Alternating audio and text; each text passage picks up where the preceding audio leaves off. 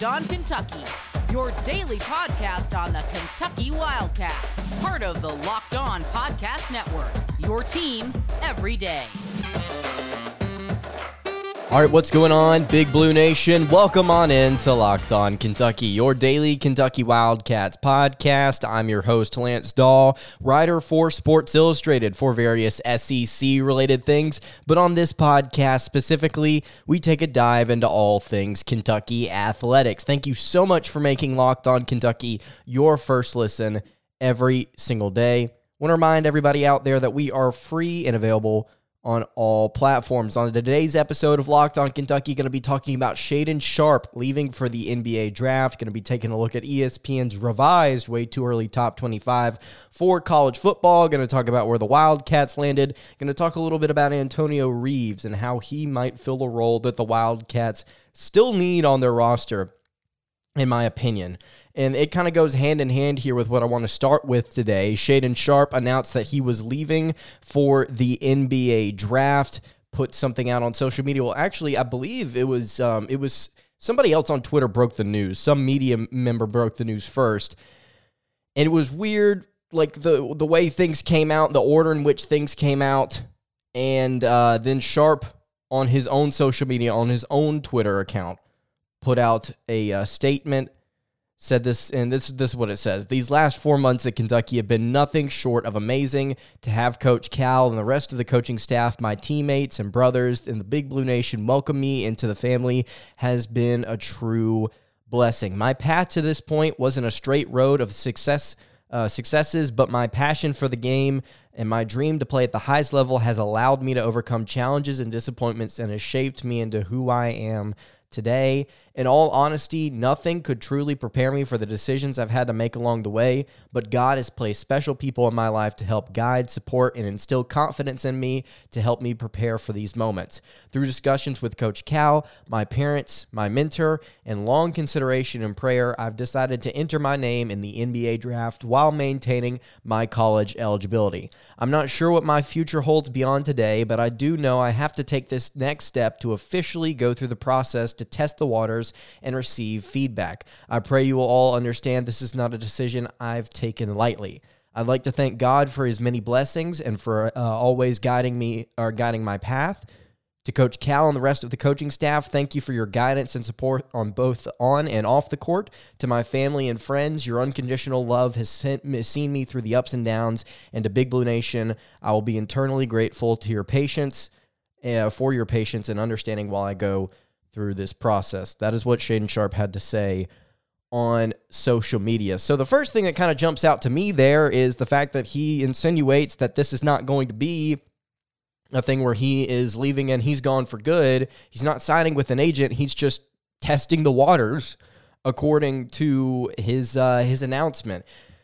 And while I do think that he's still gone, and we've talked about my stance before on this show, saying that until he came out and said, no, I'm coming back, then I was going to stick with the my assumption, which was he's going to go to the NBA draft. And I'm sticking with that still. I just think that it's interesting that he's gone about it like this, just to say, well, I'm just going to be testing the waters just to see everything and kind of feel everything out, because here's the thing. We've seen all these different videos on Twitter. We've seen the conversations on social media just talking about how he's already been in contact with some NBA scouts. He's already been working out, showing off what he can do. He's still mocked as a top 10 pick in a lot of different places, still mocked as a lottery guy.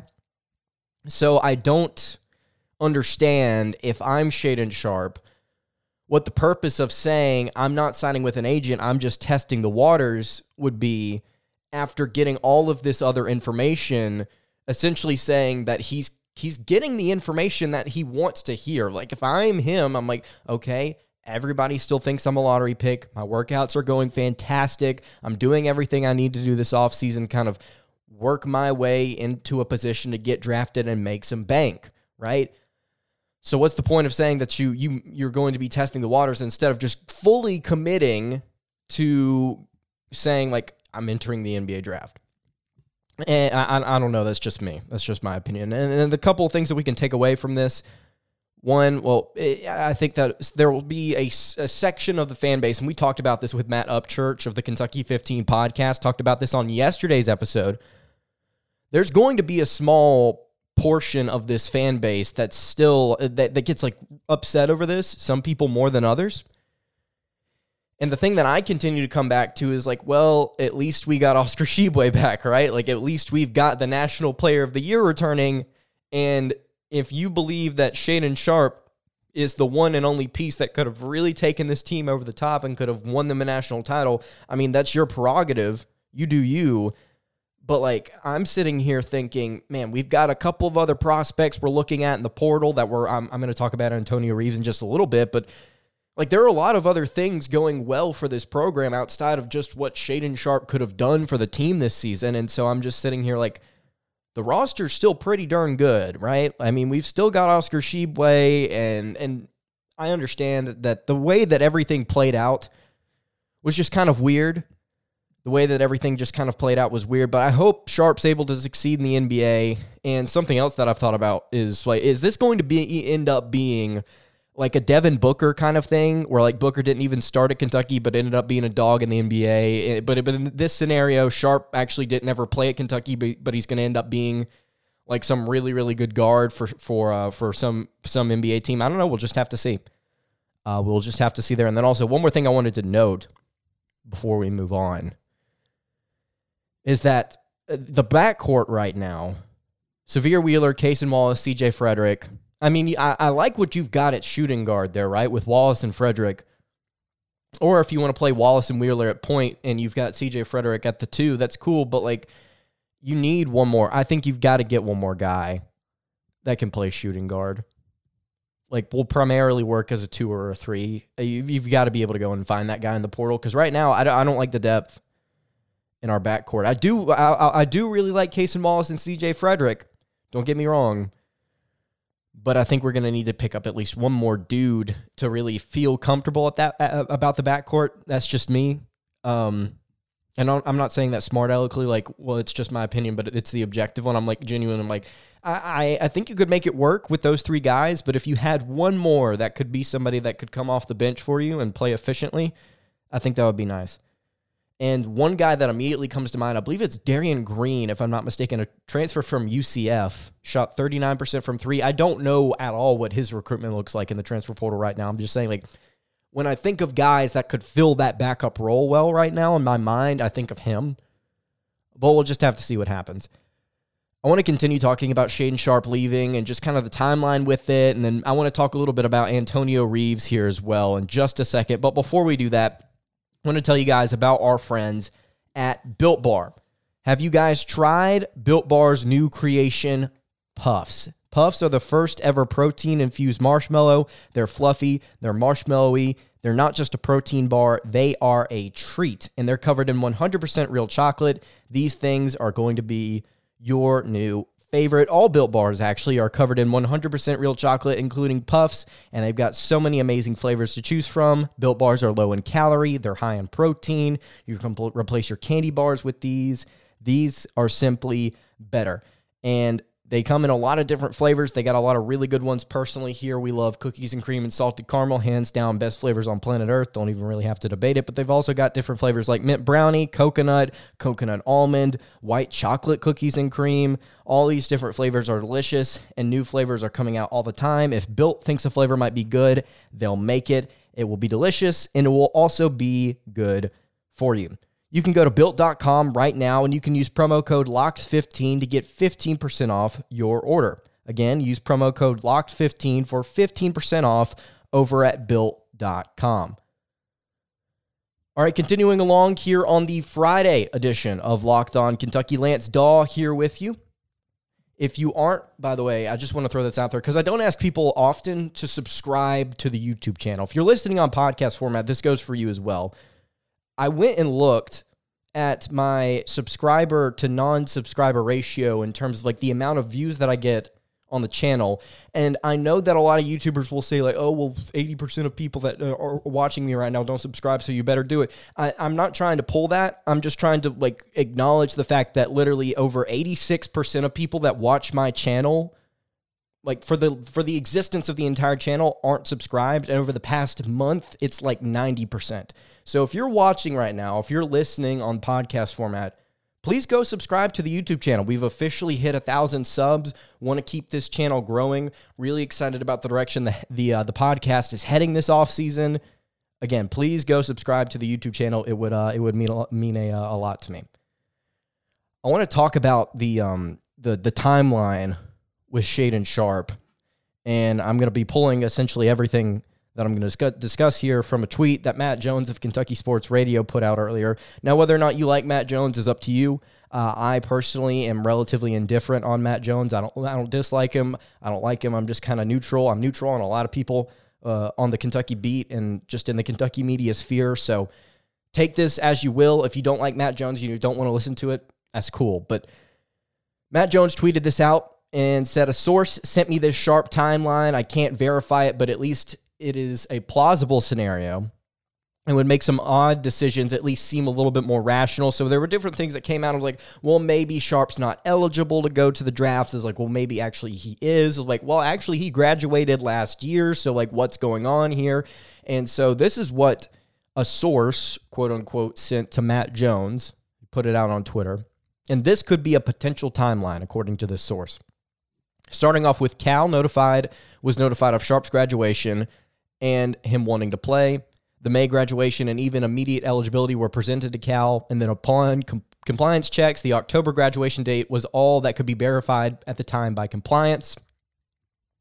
Even with conflicting dates, the October date still allows for enrollment at Kentucky, eligibility still to be determined.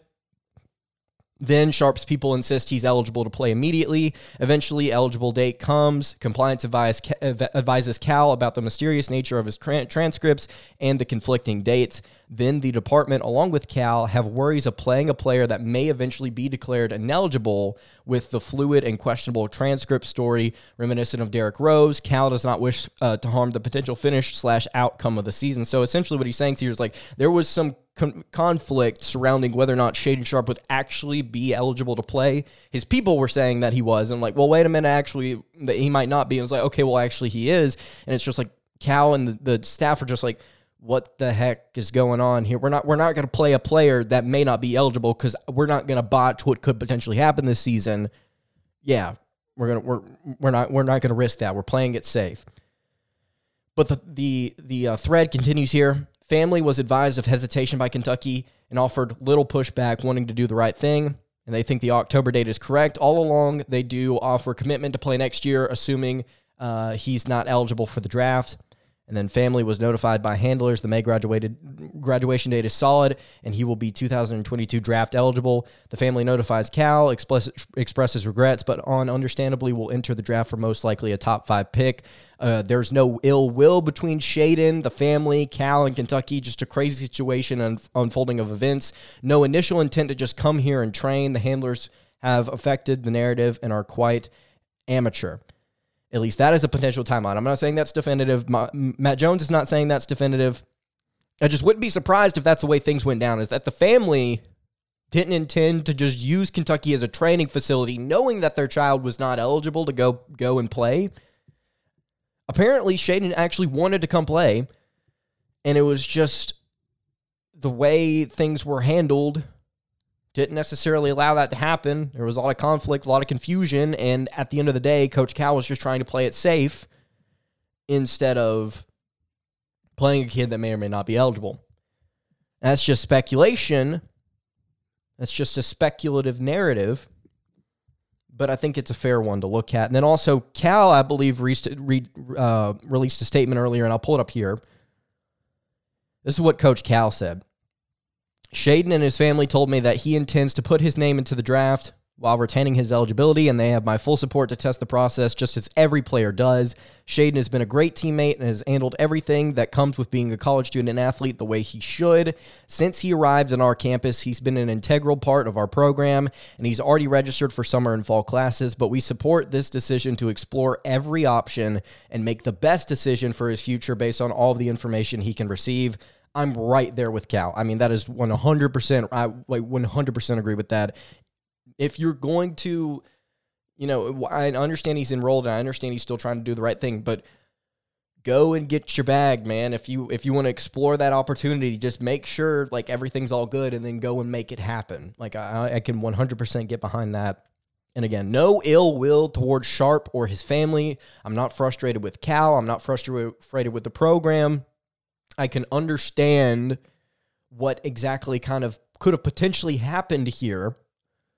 And at the end of the day, I think that if we're going to believe this narrative that has been put out there, again, it's not definitive. I'm just saying if it's true, then I can understand where Cal's coming from and I can understand where his family's coming from. And all I could say is just best of luck to you in the NBA, man. And if you somehow come back, we will accept you with open arms, or at least I will. And then also one more thing I wanted to talk about here. Like, let's say if Sharp's definitively gone. Let's say he's Seacrest out, which I believe that he is. Illinois State transfer Antonio Reeves. I'm not saying he's locked to come to Kentucky. I don't have any insider information. I'm not talking to Reeves or anybody in his circle. I'm just saying I feel confident that Kentucky's definitely in the race and is likely the contender and will likely pick him up. And if that happens, I think it kind of fills the void that Sharp left on the roster, not necessarily from a positional standpoint. And like I said earlier, I think Kentucky needs to do a little bit of work in their backcourt, but like Antonio Reeves could potentially fill that. Let's say he does, like they try and make him fill that spot as shooting guard, right? Because isn't Antonio like a small forward? If I'm not mistaken, he is. And so what I'm saying is like from a bucket getter standpoint, I mean, he's listed as a guard on ESPN, but he's 6'6", 190 pounds. I mean, you could work him at the 3, you could work him at the 2 if you wanted to be honest.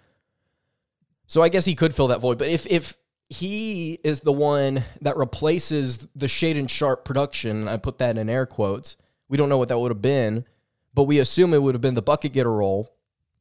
If he replaces that, I mean, you look up and down this roster, I mean, Kentucky should be pretty good to go.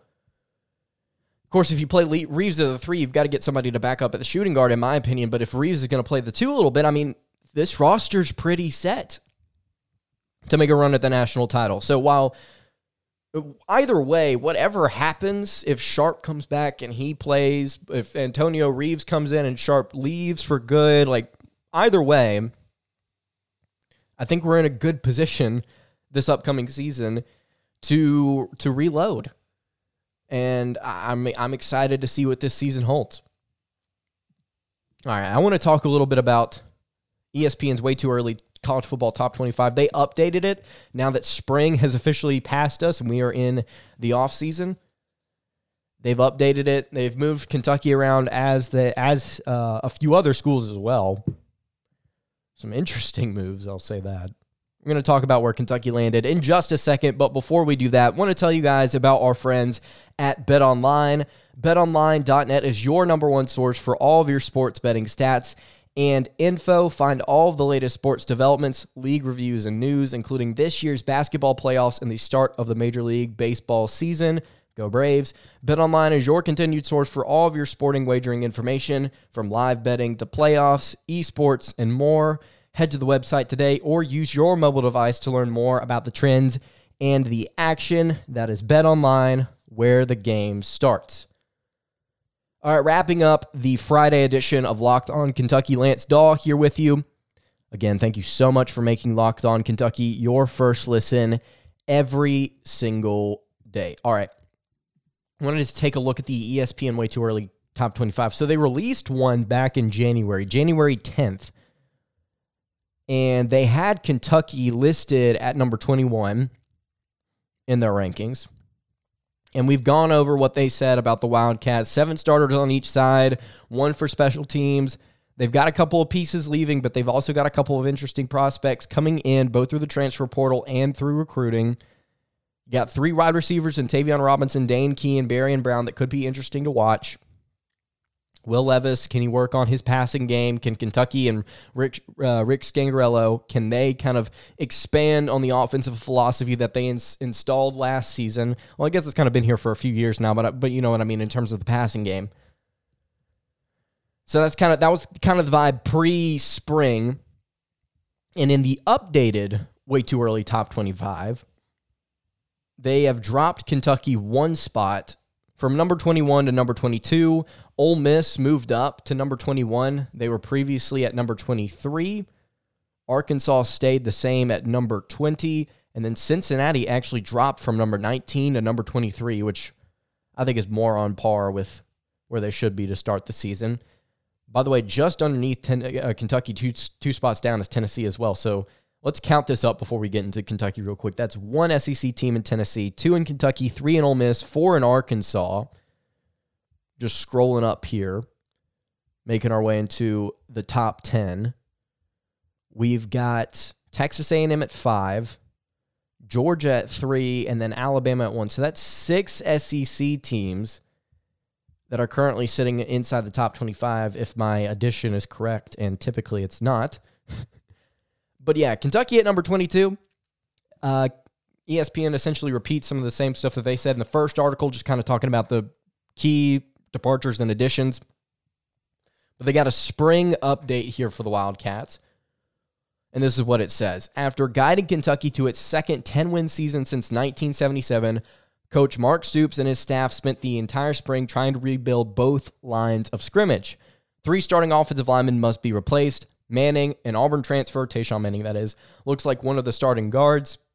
Adding Tavion Robinson, who had at least 31 catches in each of the past 3 seasons at Virginia Tech, should shore up the wide receiver core.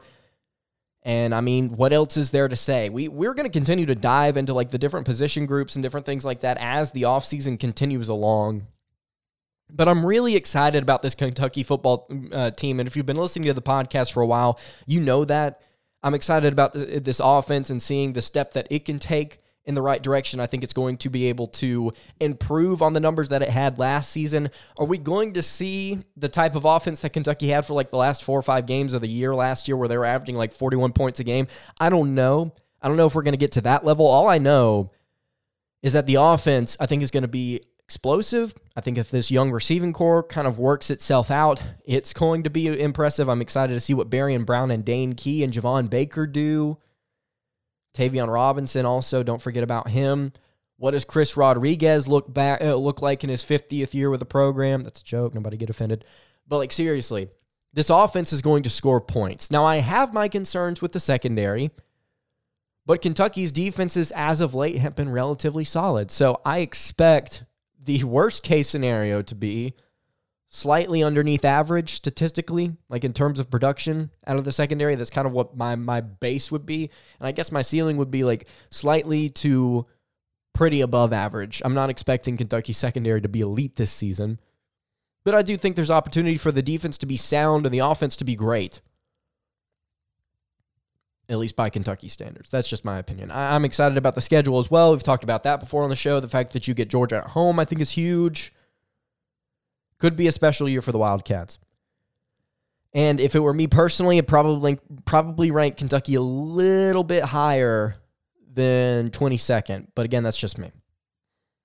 All right, that's going to do it for today's episode of Locked On Kentucky. You can follow the show on Twitter at LockedOnUK. You can follow me on Twitter at LanceDaw_, and you can follow the show on Instagram at Kentucky Podcast. I will see you all next Monday for another episode of Locked On Kentucky. Have a great rest of your day, and God bless.